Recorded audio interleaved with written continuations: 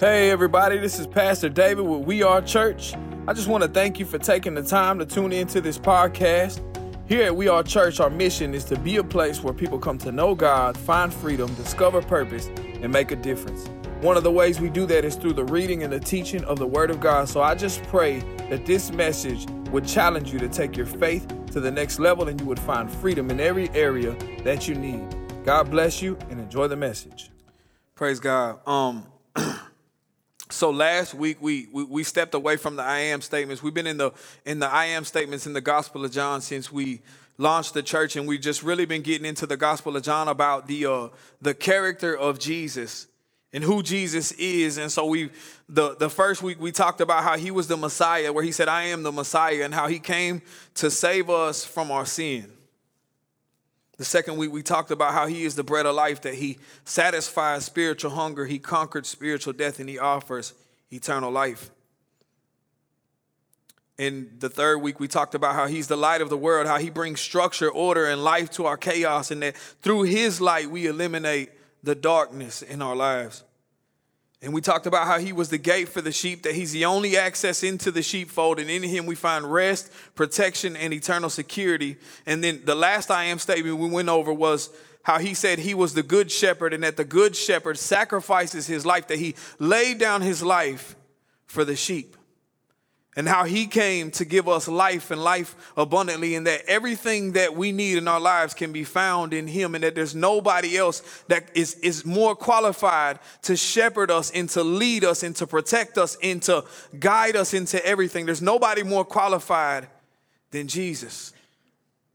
So this week we're going to get into the I am statement where Jesus says, I am the resurrection and the life. If you have your Bibles, let's turn to the Gospel of John, chapter 11, and we'll start in verses 1 through 6.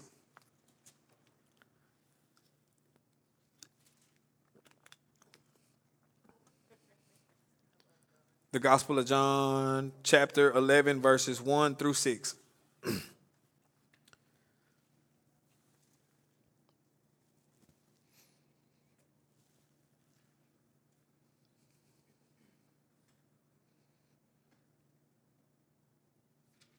Verse 1 says, a man named Lazarus was sick. He lived in Bethany with his sisters, Mary and Martha. This is the Mary who later poured the expensive perfume on the Lord's feet and wiped them with her hair. Her brother Lazarus was sick. So the two sisters sent a message to Jesus telling him, Lord, your dear friend is very sick. But when Jesus heard about it, he said, Lazarus' sickness will not end in death. No, it happened for the glory of God, so that the Son of God will receive glory for this. So although Jesus loved Martha, Mary, and Lazarus, he stayed where he was for the next 2 days. We started off the I Am series discussing the necessity of how important it is for us to actually have a true revelation of who he is. And we went back to Matthew, where Jesus comes to his disciples and he asked them, he said, who do people say that I am? And they started to list off these different people. Well, some say you're John the Baptist. Some say you're Elijah. Some say you're one of the other prophets. And Jesus said, well, who do you say that I am? And Peter tells him, he says, you're the Messiah. You're the Savior of the world, the Son of the living God. And he said, Jesus tells him, blessed are you, Simon. He said, I'm changing your name to Peter, which means rock. And he said, because man did not reveal this to you, my Father in heaven revealed this to you. And he said, because of that, I'm changing your name to Peter, which means rock. And he said, upon that rock, I will build my church, and the gates of hell will not prevail against it. And he tells him, he says, behold, I'm giving you keys to the kingdom of heaven. He says, whatever you bind on earth will be bound in heaven, and whatever you loose on earth will be loosed in heaven. It was the revelation of who Jesus was that he wants to build his church on. And so when he asked him, he said, who do people say that I am? And he said, well, who do you say that I am? He's saying, man, forget what you heard about me. Who do you say that I am? Because a lot of us have grown up with this perception of who we think Jesus is, because all we know about him is what somebody else has told us, or what some preacher has told us, or what our parents have told us. And unless we know him personally, unless we get to have a revelation of who he is personally, we'll never have the access to the kingdom of heaven and the authority that we need in our lives to overcome the things that we struggle with. It's the revelation of Jesus that he wants to build his church on. And so we're going to jump into this real quick. There's a few different ways that Jesus revealed himself in verses 1 through 6. Verse 3 says the two sisters sent a message to Jesus telling him, Lord, your dear friend is very sick. He's revealed as a dear friend. Verse 4 says, but when Jesus heard about it, he said, Lazarus' sickness will not end in death. No, it happened for the glory of God, so that the Son of God will receive glory from this. John is very intentional about mentioning little details like that. Because John understands how God can seem distant from us.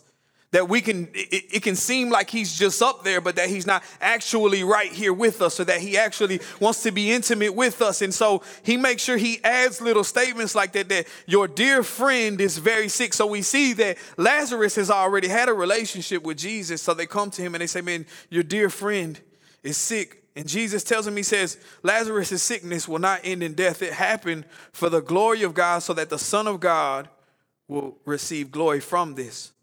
First, he reveals him as a dear friend. Then he reveals him as the glory of God. John 1:14 says, so the Word became human or flesh and made his home among us. He was full of unfailing love and faithfulness, and we have seen his glory, the glory of the Father's one and only Son.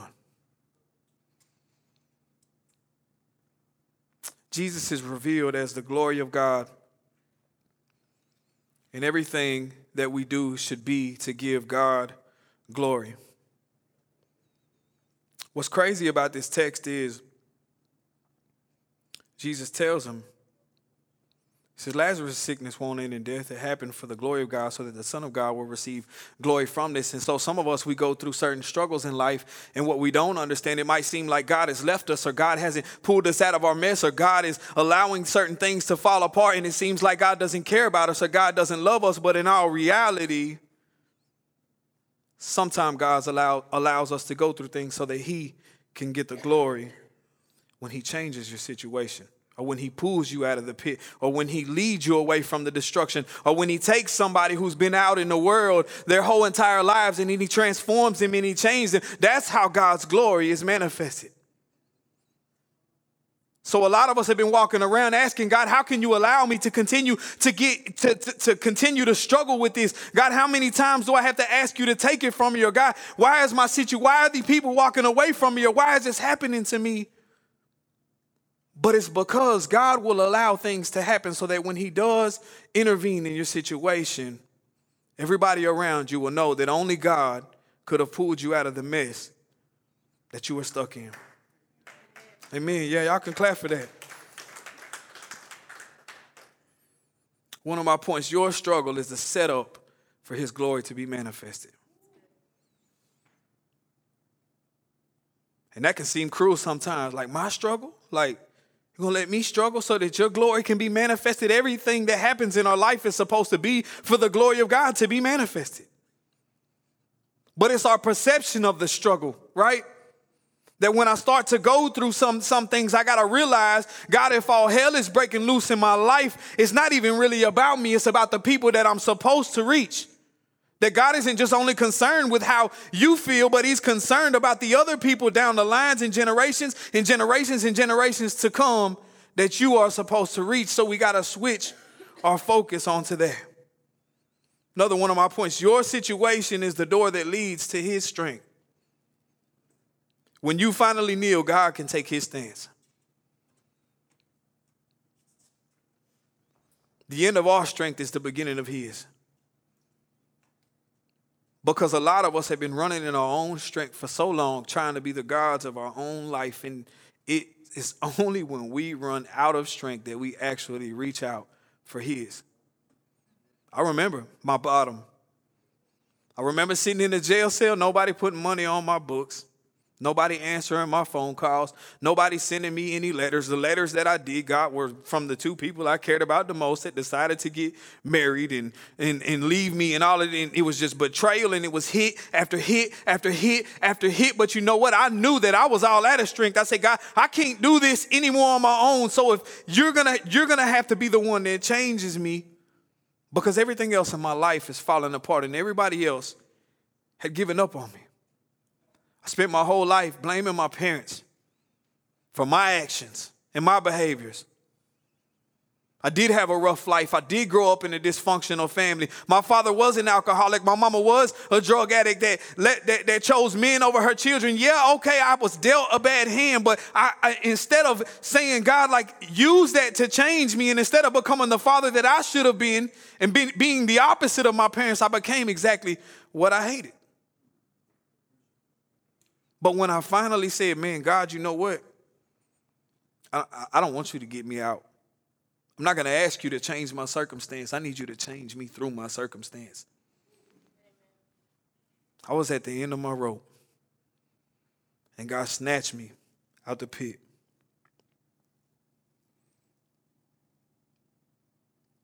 Verse 5 says, so although Jesus loved Martha, Mary, and Lazarus, he stayed where he was for the next 2 days.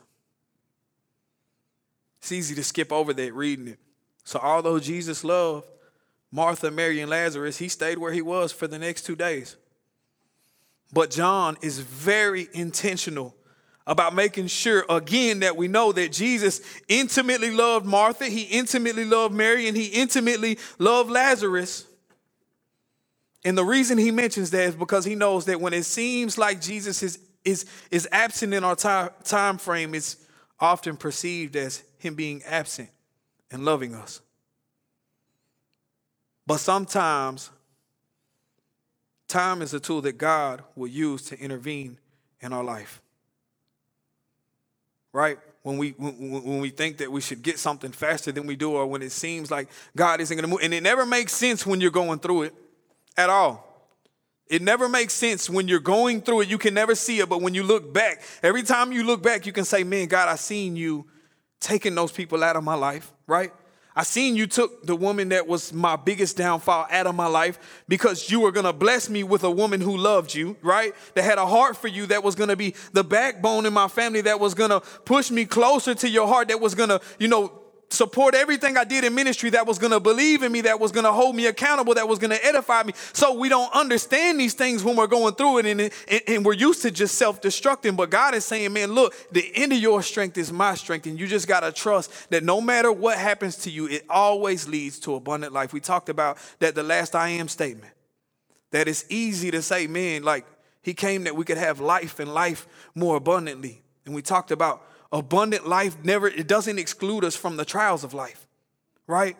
So when we're on the mountaintop and we're blessed and finances are going good and we got a good job and vehicles are running great and everything seems like it's good, like, yes, that's abundant life. But when the trials of life hit us and they smack us, we still have to remember that no matter what this feels like, on the other end of this is abundant life. And Jesus was very intentional about making sure that we knew that we were going to go through the trials and the storms of life.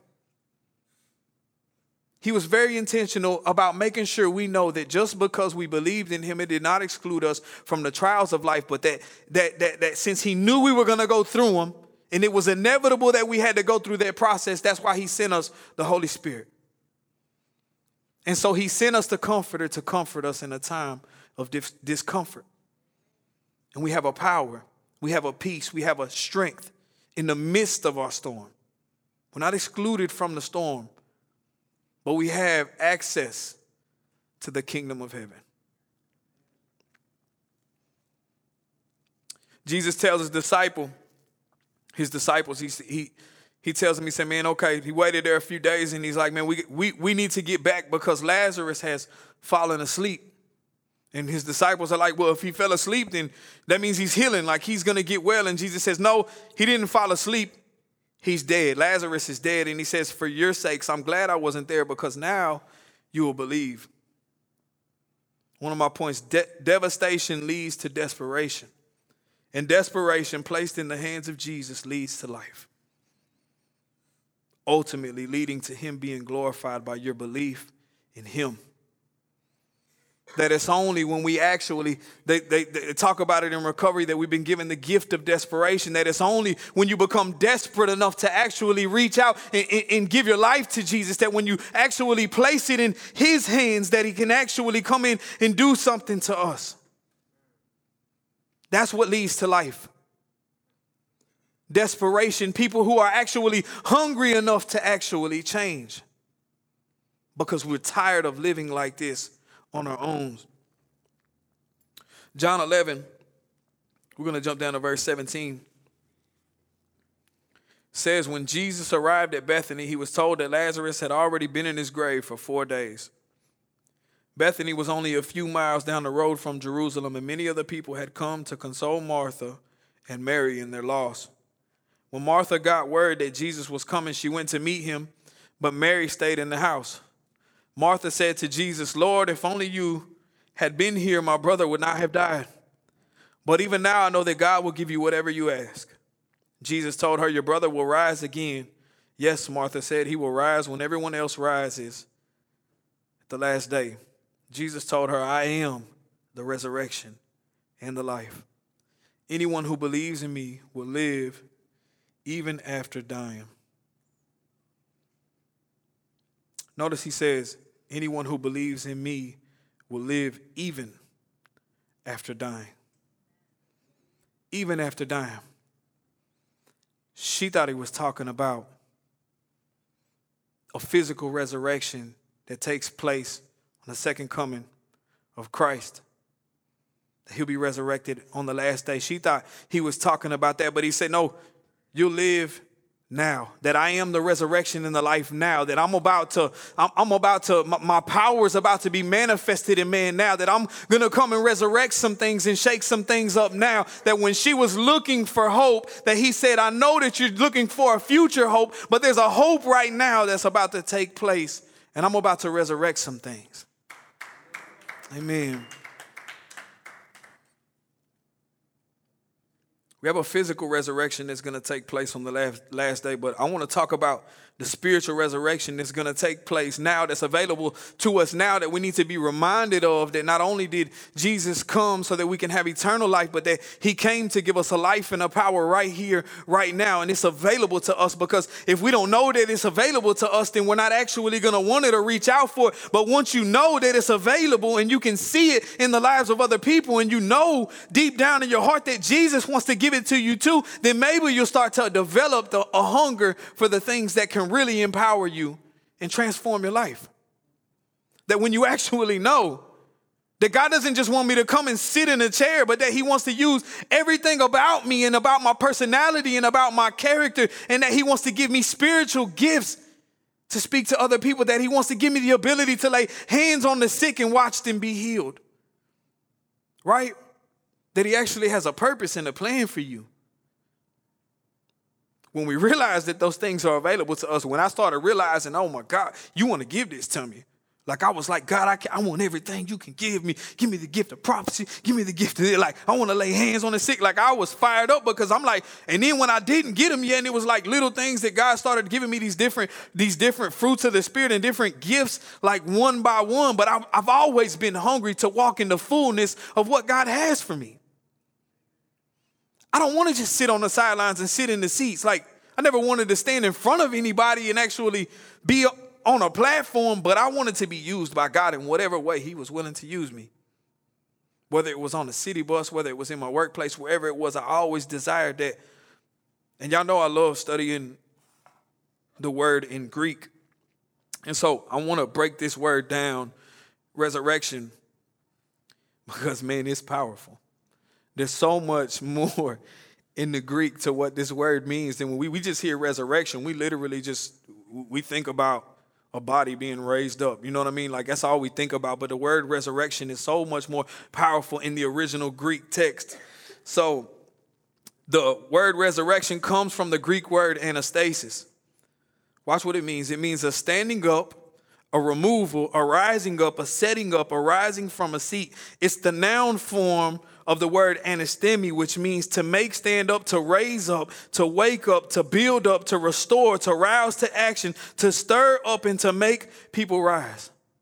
So when Jesus is saying that I'm the resurrection, that he's not only saying that I'm what's going to raise the dead on the last day, but he's saying, man, I'm the thing that'll make you go from sitting down to standing up. That I'm the person that'll raise up a generation of people that were broken and crippled, and I will empower them to change this world. He said, I'm the only thing that can stir you up. I'm the only thing that can make you go from crippled to empowered and walking in my strength. That he is the only thing in our lives that will empower us to do something different or something extraordinary in this life. And we can go past these words like resurrection when Jesus is saying, I am everything that he says he is. He's saying that's what's available to you. And so he's not saying I'm the resurrection. He's like, I am all of these things that are available to you. That if you just receive me, that if you just invite me into your life and let me do what I want to do, that I will instill things inside of you that you don't even know you're capable of. Man. To make stand, to raise, to wake up. I believe in this season that God is waking up his people that have fallen asleep. That there's been too many people, too many churches, too many pastors, too many people that haven't been preaching the right gospel, that they have just been trying to come and bring you to a place where you sit in the seats and you continue to come back and that you just get spoon-fed the word of God. But God is waking up a generation of people that just can't keep the things that God is doing inside of them contained, but they have to tell somebody about what Jesus is doing. That when I was set free and delivered from drugs, I couldn't walk past somebody that was stuck in addiction without saying something. When God does something in my life, I can't keep quiet about it. He's raising up a people who are unashamed of the gospel. That when you taste the real freedom, the real power, and the real deliverance that's available to you, you won't be able to be quiet. You can't tell me you've experienced the power of God if you ain't talking about it. If you're not just talking about it, but walking it. But if you're not missional, if there's nothing about you in life that inside of you that's saying, I got to give somebody this, then you haven't experienced the fullness of God. Because it's impossible. Everybody who had a radical encounter with Jesus from the beginning of the Gospels to the end of the Gospels, every time he set somebody free, every time he healed somebody, every time he healed a leopard, every time he opened up the eyes of the blind man, when he touched the woman at the well, they all ran and told everybody about this man that changed their lives, because it's impossible to experience the power of God and keep it inside of you. We talked about it last week that a lot of us have grown complacent in our walk with God and that the fire is dying down because we talked about you can't keep the fire of God inside of you if you don't give it away. That every gift that God gives you is to be given away. Because everything God creates reproduces. He created Adam and he created Eve and he told them to be fruitful and multiply. He created cows that are fruitful and they multiply. He created trees that bear seeds, that create trees, that create fruits, and everything that you see that comes from God reproduces and gives back and continues to give back and give back. When God births something new inside of you, if you don't give it away, you'll lose it. You'll lose it. He said, well, know them by their fruit. That every one of us, we can escape judgment for our sins, but we still have to face the throne of God and give an account for every work that we have done. For every idle word that's came out of our mouth, that when the end time comes, he's going to say, what did you do with the gifts that I have given you? And some of us are going to say, what gifts? What are you talking about? Because we ain't asking the question, God, what did you create me to do? God, what kind of gifts have you given me? How do you want to reach people? But there's going to come a time where God is going to say, what did you do with the gifts that I have given you? How did you lead people into the kingdom of God? Because we think that only people that stand on pulpits are supposed to be preaching the gospel or out there reaching people. No, he said, go and make disciples of all nations, baptizing them in the name of the Father, the Son, and the Holy Spirit. And that's for every single Christian, right? It's for all of us. The problem is we just don't know how to do it. But that's why that's the job of the people that are supposed to preach to you your whole life, that the pastors, the teachers, the evangelists, the prophets, their job is to equip God's people to do the work of the ministry. And in Revelation, it tells, he said, they overcame him by the blood of the Lamb and the word of their testimony. They did not fear their lives even unto death. It's the testimony. It's it. That's key. What has God done for you? Right? How is God moving in your life? That when you say, man, I experienced God at church Saturday in a way that I've never experienced before. That he met me here. That he reached something inside of me I didn't even know was there. That I felt something lifted off of me, that when you start talking about what God is doing in your life, that it is contagious and that people will want to know more about who this God is that is changing your life. I've never stepped on a corner. I've never stood on a corner and told people to turn or burn. Never. Never once. But I've told people about the goodness of the Lord. I've told people about what he's done for me. And I've seen a good number of people come to Christ. And 9 times out of 10, I ain't even got to tell them because they're looking at my life. And they're saying, man, how did you do that? Right? How are you here today? How are you sober? How did you work out your marriage? How did you get where you are in your life? Like, where did this come from? Those are opportunities to say, man, honestly, my life didn't look like this before, but God did this in my life. Right? It's those little things that are going to lead people to the kingdom of God.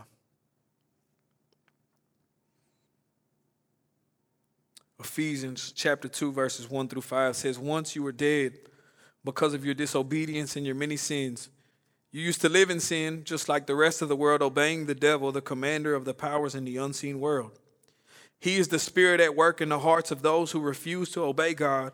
All of us used to live that way, following the passionate desires and inclinations of our sinful nature. By our very nature, we were subject to God's anger just like everyone else. My 2 favorite words in the Bible, but God. He's so rich in mercy, and he loved us so much that even though we were dead because of our sins, he gave us life when he raised Christ from the dead. It is only by God's grace that you have been saved. Those 2 words right there, but God. That's the key to ministry. That's the key to you witnessing. Because I was a gang-banging drug addict, but God came into my life and he changed me. He gave me a purpose. He gave me a family. He gave me a chance to be a father from start to finish again. He restored my relationship with my kids. That I was this or I was that. Whatever it was that you were, that I was an alcoholic or, I was a prostitute or I was unfaithful to my husband in my marriage felicity. Like whatever it is that, but God, that if you allow God to come into your life, he can do what no one else can do. That's how I always witness. When I see somebody struggling and I say, man, do you want help? Man, I don't want to hear about God. I don't want to hear about God. But I relate to the struggle because if you can relate to the people, you can reach the people. There's people that I can't reach because you got similar struggles to people that you can reach. But that when we're willing to say, man, my life looked like this. Whether it's I didn't know how to steward my finances. But God did this, and that, whatever it is.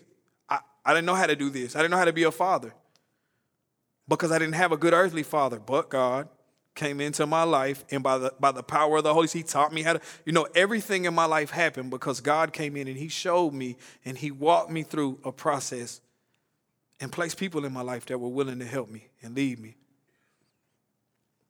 Amen.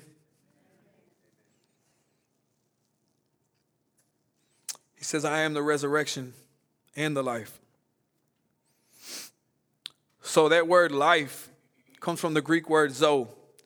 This is a hard word to grasp and really translate it. It means living substance, property, or existence. It's really hard to break down this word because when we talk about this word, it's not just a physical condition or a social experience. It's a way of existence. And it's the person of Jesus. Colossians 3:4 says, when Christ, who is our life, is revealed, then you also will be revealed with him in glory. Philippians 1:21 says, for me to live is Christ and to die is gain. Galatians 2:20 says, I have been crucified with Christ, and it is no longer I who live, but Christ lives in me. And the life which I now live in the flesh, I live in faith in the Son of God who loved me and gave himself up for me. I want to repeat that scripture one more time. He says, I've been crucified with Christ, and it's no longer I who live, but Christ lives in me. And the life which I now live in the flesh, I live in faith in the Son of God who loved me and gave himself up for me. He said, the life I live now, I live in faith in the Son of God. If we place our faith in anything else, you place your faith in money, you place your faith in a job, you place your faith in a woman or in a man, that this world will always fail you. But if you place your faith in the Son of God, you can't be shaken. So we read these scriptures where it's talking about it's no longer I who live, but Christ who lives in me, that Christ is my life, that for me to live is Christ. And to die is gain. That when we're talking about these things, that it's not, Christianity is not just something, a religion that we claim, that it's a lifestyle, that it's a way of life and a way of freedom that can only be found in him. There's no other way to receive the freedom, not only just to escape the penalty of sin and to experience eternal life later, but to find freedom now. Because every other religion is things that you can do by your works that might possibly one day get you into the kingdom of heaven. But Christianity is God coming down to man to bridge the gap and to heal us now. Because he doesn't just want to save us and leave us stuck in our bondage. Like what? How does that make any sense? Like, I get to go to heaven, but I'm still going to struggle with porn. I get to go to heaven, but I'm still going to struggle with addiction. I'm going to get to go to heaven, but I'm still struggling with suicide. I'm going to get to go to heaven, but I'm going to live the rest of my life in anxiety and depression. Like, how does that make any sense? That God said, I don't just want to save you from the penalty of those things, but I literally want to save you from them. And the difference is, he said, I want to use the thing that almost destroyed you to be the thing that you witness and tell people that I brought you out of. That's the difference between Christianity and every other religion that you can find. That God said, the brokenness, the mess, the outcast, like that's what I'm going to use. Life apart from Christ isn't living at all. It's merely existing. John 11, verse 32. Says, when Mary arrived and saw Jesus, she fell at his feet and said, Lord, if only you had been here, my brother would not have died. When Jesus saw her weeping and saw the other people wailing with her, a deep anger welled up within him, and he was deeply troubled. Where have you put him? He asked them. They told him, Lord, come and see. Then Jesus wept. The people who were standing nearby said, see how much he loved him? But some said, this man healed a blind man. Couldn't he have kept Lazarus from dying? Jesus was still angry as he arrived at the tomb, a cave with a stone rolled across its entrance. Roll the stone aside, Jesus told them. But Martha, the dead man's sister, protested. He said, Lord, he has been dead 4 days. The smell will be terrible. And Jesus responded, didn't I tell you that you would see God's glory if you believe? So they rolled the stone aside. Then Jesus looked up to heaven and said, Father, thank you for hearing me. You always hear me, but I said it out loud for the sake of all these people standing here so that they will believe you sent me. Then Jesus shouted, Lazarus, come out. And the dead man came out, his hands and feet bound in grave clothes, his face wrapped in a headcloth. And Jesus told them, unwrap him and let him go. You see the emotion? Deep anger welled up in him. He was deeply troubled. Jesus wept. He's still angry when he arrived at the tomb. And a lot of people talk about this anger and talk about the emotion of Jesus, and that the reason Jesus was angry was because the effect that death had on his people. But if we look at it and we actually see what it was that led up to it, because Jesus wasn't surprised by the death. Remember? He said, we're going to wait 2 more days. Even though he loved him. So that God's glory could be revealed. Like he already knew the outcome of this. So it wasn't death that surprised Jesus or that made Jesus angry like that.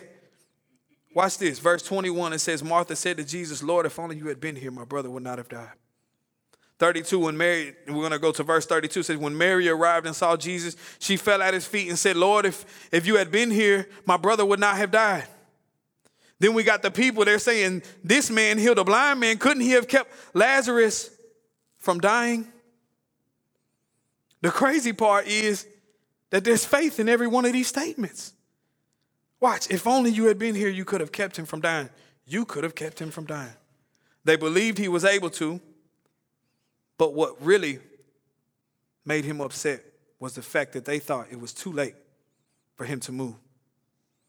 That Mary said, you could have kept him from dying. Why weren't you here? That Martha said, you could have kept him from dying. And then everybody else was saying, well, he healed the blind man. Couldn't he have kept him from dying? It wasn't the effect of death. It was that they had thought that it was too late and that it was that there was that he wasn't able to intervene in their situation.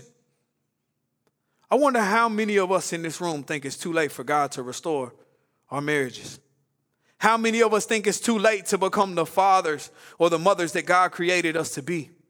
How many of us think it's too late to get the things that God desires or to be used by God or to achieve anything great in our lives that we think it's too late? It's too late. God, I've already destroyed my life. I've already burned too many bridges. I've already caused too much harm to my children. Can I tell you that breaks Jesus' heart?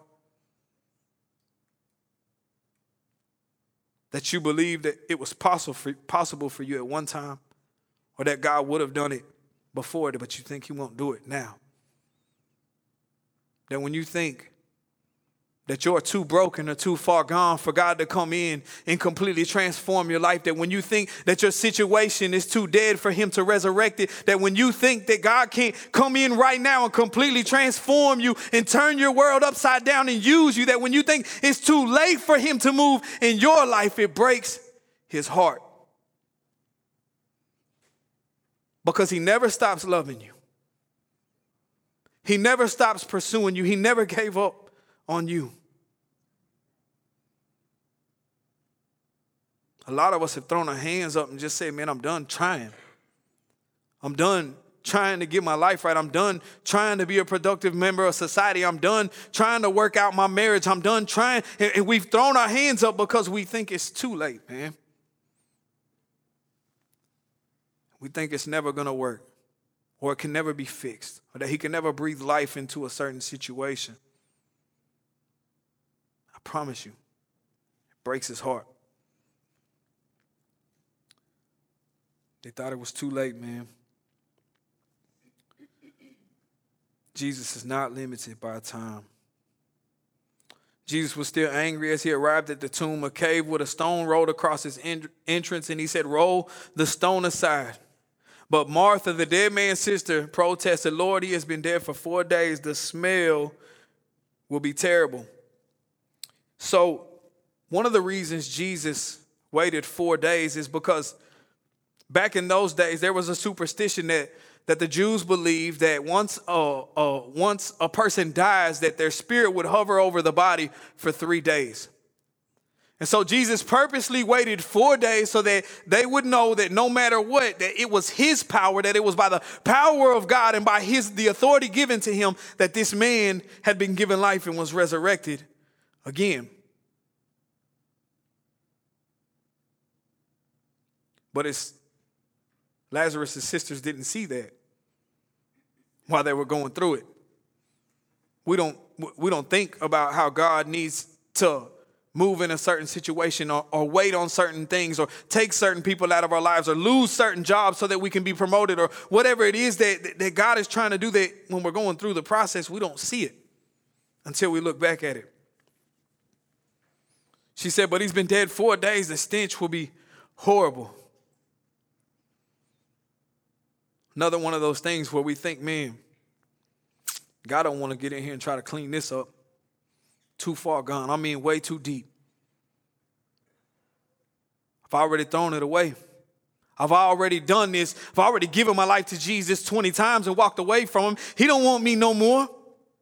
I've already been in and out of jail and kept promising my kids the world and kept leaving them out here. They don't want nothing to do with me no more. God can't move on this situation. And we think that our sin stinks too bad for God to get dirty and get his hands in and do something and clean us up. But he is not afraid of your sin or afraid of your mess. He ain't scared of it. That's what he died for. That he came exactly for that reason. That's the reason that he stayed on the cross when he could have called 10,000 angels to come down. And that's the reason that he drank the cup of suffering that was in front of him, because he's seen you sitting in these rooms today knowing that if he did not endure the pain that was set before him, you would not be able to experience the freedom that he has for you and live for eternity with him. Yeah, y'all can clap. All two of y'all. All two of you, thank you. There's a quote by Corrie ten Boom that says, there is no pit so deep that God's love is not deeper still. My spiritual mama, she's had that on her voicemail since I've known her. That little quote right there, that there is no pit so deep that God's love is not deeper still. That's what makes it beautiful, that no matter how far into the mess that we are, that God's love can reach down into that pit and pull you out. It's his love that changes us. It's his love that moves us. It's his love that compels us. That when God sends out his word, he heals you and he snatches you from the door of death. Psalms 107. Watch his response. He says, didn't I tell you that you would see God's glory if you believe? I wonder how many people in this room today believe that it's not too late. I wonder how many people believe in this room that God is able to move in your circumstance. I wonder how many people still believe that there's still hope for your family members that are still out there. Like, do we really believe that? Like, do we believe that it's actually possible for God to do something good for us in life? Because a lot of us, we live like God doesn't want anything good for us, right? But when we walk in the fullness of God, that when we know that God is for us, that if God is for us, who can be against us, right? That we're blessed and highly favored, that we're the head and not the tail, that God has given us authority and that we can walk in that, and that no matter what comes around us, that nothing will ever stop us or separate us from the love of God or stop the mission that God has for us in life. When we know that God is for us, that no matter what my circumstances look like, if I just keep walking, my steps are already ordered. Right? Like, we could freak out about the schools wanting to, telling us we can't meet here until the coronavirus is over. But I'm not tripping. Why? Because I already know, like, we wouldn't be in these seats or in this room today if God wasn't in this right now. Our steps are already ordered. We just got to walk, man. We just got to keep going forward. And God is going to work it out. So they rolled the stone aside. Then Jesus looked up to heaven and said, Father, thank you for hearing me. Let me get you to come up here real quick, Nicole. So they rolled the stone aside and said, Jesus looked up to heaven and said, Father, thank you for hearing me. You always hear me, but I said it out loud for the sake of all these people standing here, so that they will believe you sent me. Then Jesus shouted, Lazarus, come out. And the dead man came out, his hands and feet bound in grave clothes, his face wrapped in a headcloth. And Jesus told them, unwrap him and let him go. The crazy part is, it's when God moves, even when we don't believe, right? That he's so good that even when you doubted him, he changed your situation. right? That when I didn't have full faith and full confidence in him, that he still moved on my behalf, right? Look at that. He said, didn't I tell you that you would see God's glory if you believe? But none of them said, yeah, we believe that you're going to do this right now. That they were still worried and saying, man, couldn't he have saved him? Couldn't he have done this? They still thought it was too late. And he said, roll the stone aside. And Jesus looked up to heaven and said, Father, thank you for hearing me. You always hear me. But I said it out loud for the sake of these people standing here so that they will believe you sent me. Right?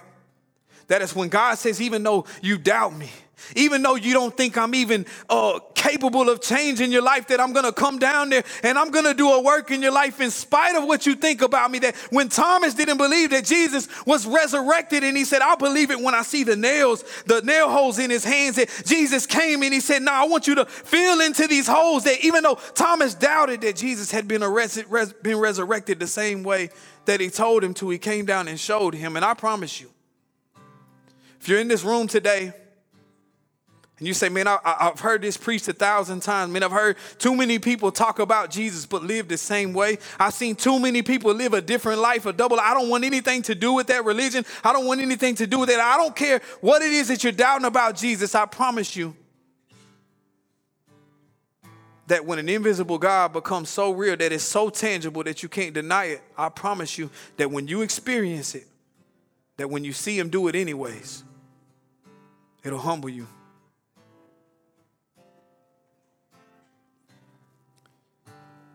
Jesus shouted, Lazarus, come out.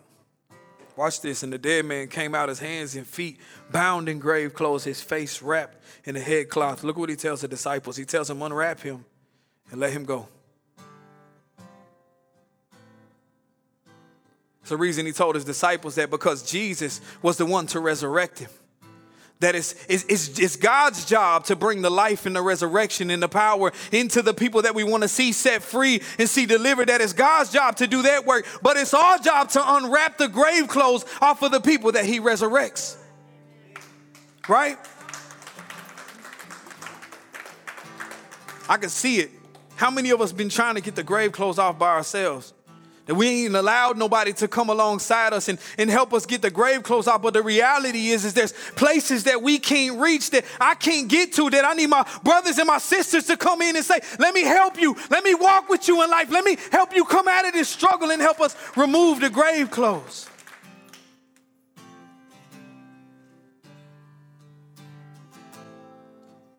Ran into a story, read a story, and I was reminded of it as I was preparing this sermon. December 7th, 1988, there was an earthquake in the northwestern section of Armenia. It killed 25,000 people. And there's a book that's wrote about it called A Father's Love. And this father in this small town walked his kid to school. And as he was walking away, an earthquake hit and it completely collapsed the school that his son was in.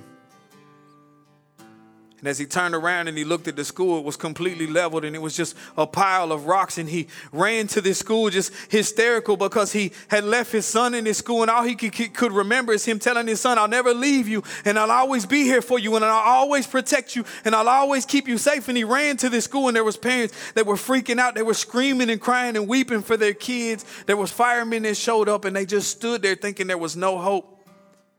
This man said, I promised him that I would protect him. I promised him that I'd never leave him. I promised him that I would take care of him. And so he went to a place, he climbed the rubble and the rocks and he started digging in a place where he thought his son's classroom was. 4 hours go by and he's digging and he's just crying. I promised him I would never leave him. I promised him I would protect him. 8 hours go by. The firemen ain't helping him. The other parents ain't. They're like, man, this man has lost his mind, but he's got to try. He's got to keep going because he promised his son that he'd always be there for him. 8 hours, 12 hours go by, 24 hours, 32 hours, 36 hours go by. And this man is just digging. He ain't sleeping. He ain't eating. And he's giving it everything he's got. And he's not going to stop until he gets to the bottom of this rubble and at least finds his son dead, but he promised him he'd never give up. The 38th hour, he hears a cry come out from underneath the rubble. And his son cries out, Daddy. And he just starts weeping and he starts crying. When the school collapsed, there was two walls landed like that on top of each other. And it formed a pocket and there was 13 children and a teacher underneath the rubble.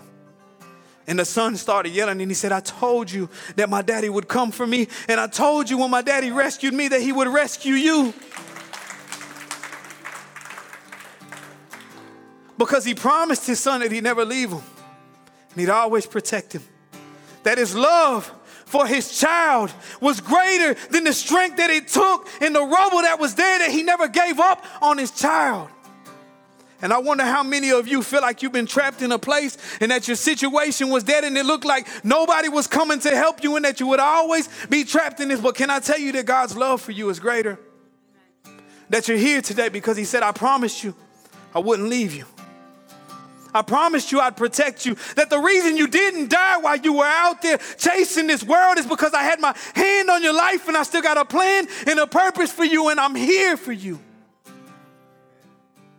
The beautiful thing is, it's just like when he pulled his son out. He pulled more and more out. That we can say, I told you. That my daddy, that my father did it for me, and he can do it for you. That we can reach the other people and we can lead them out of the destruction. That his resurrection power will not just be for us, but it'll be about the people around us. Let's bow our heads. Thank you for listening to this week's message from We Are Church. I trust that you were blessed and moved in a way that changes your life permanently and allows God to guide you towards your calling in Christ. If you want to make We Are Church your home church or feel moved to sow into We Are Church, we want to provide the means to do so. You can join or give online at weareministries.com, and you can also reach us on our social media platforms at We Are Church Nashville. God bless you. Have a great week.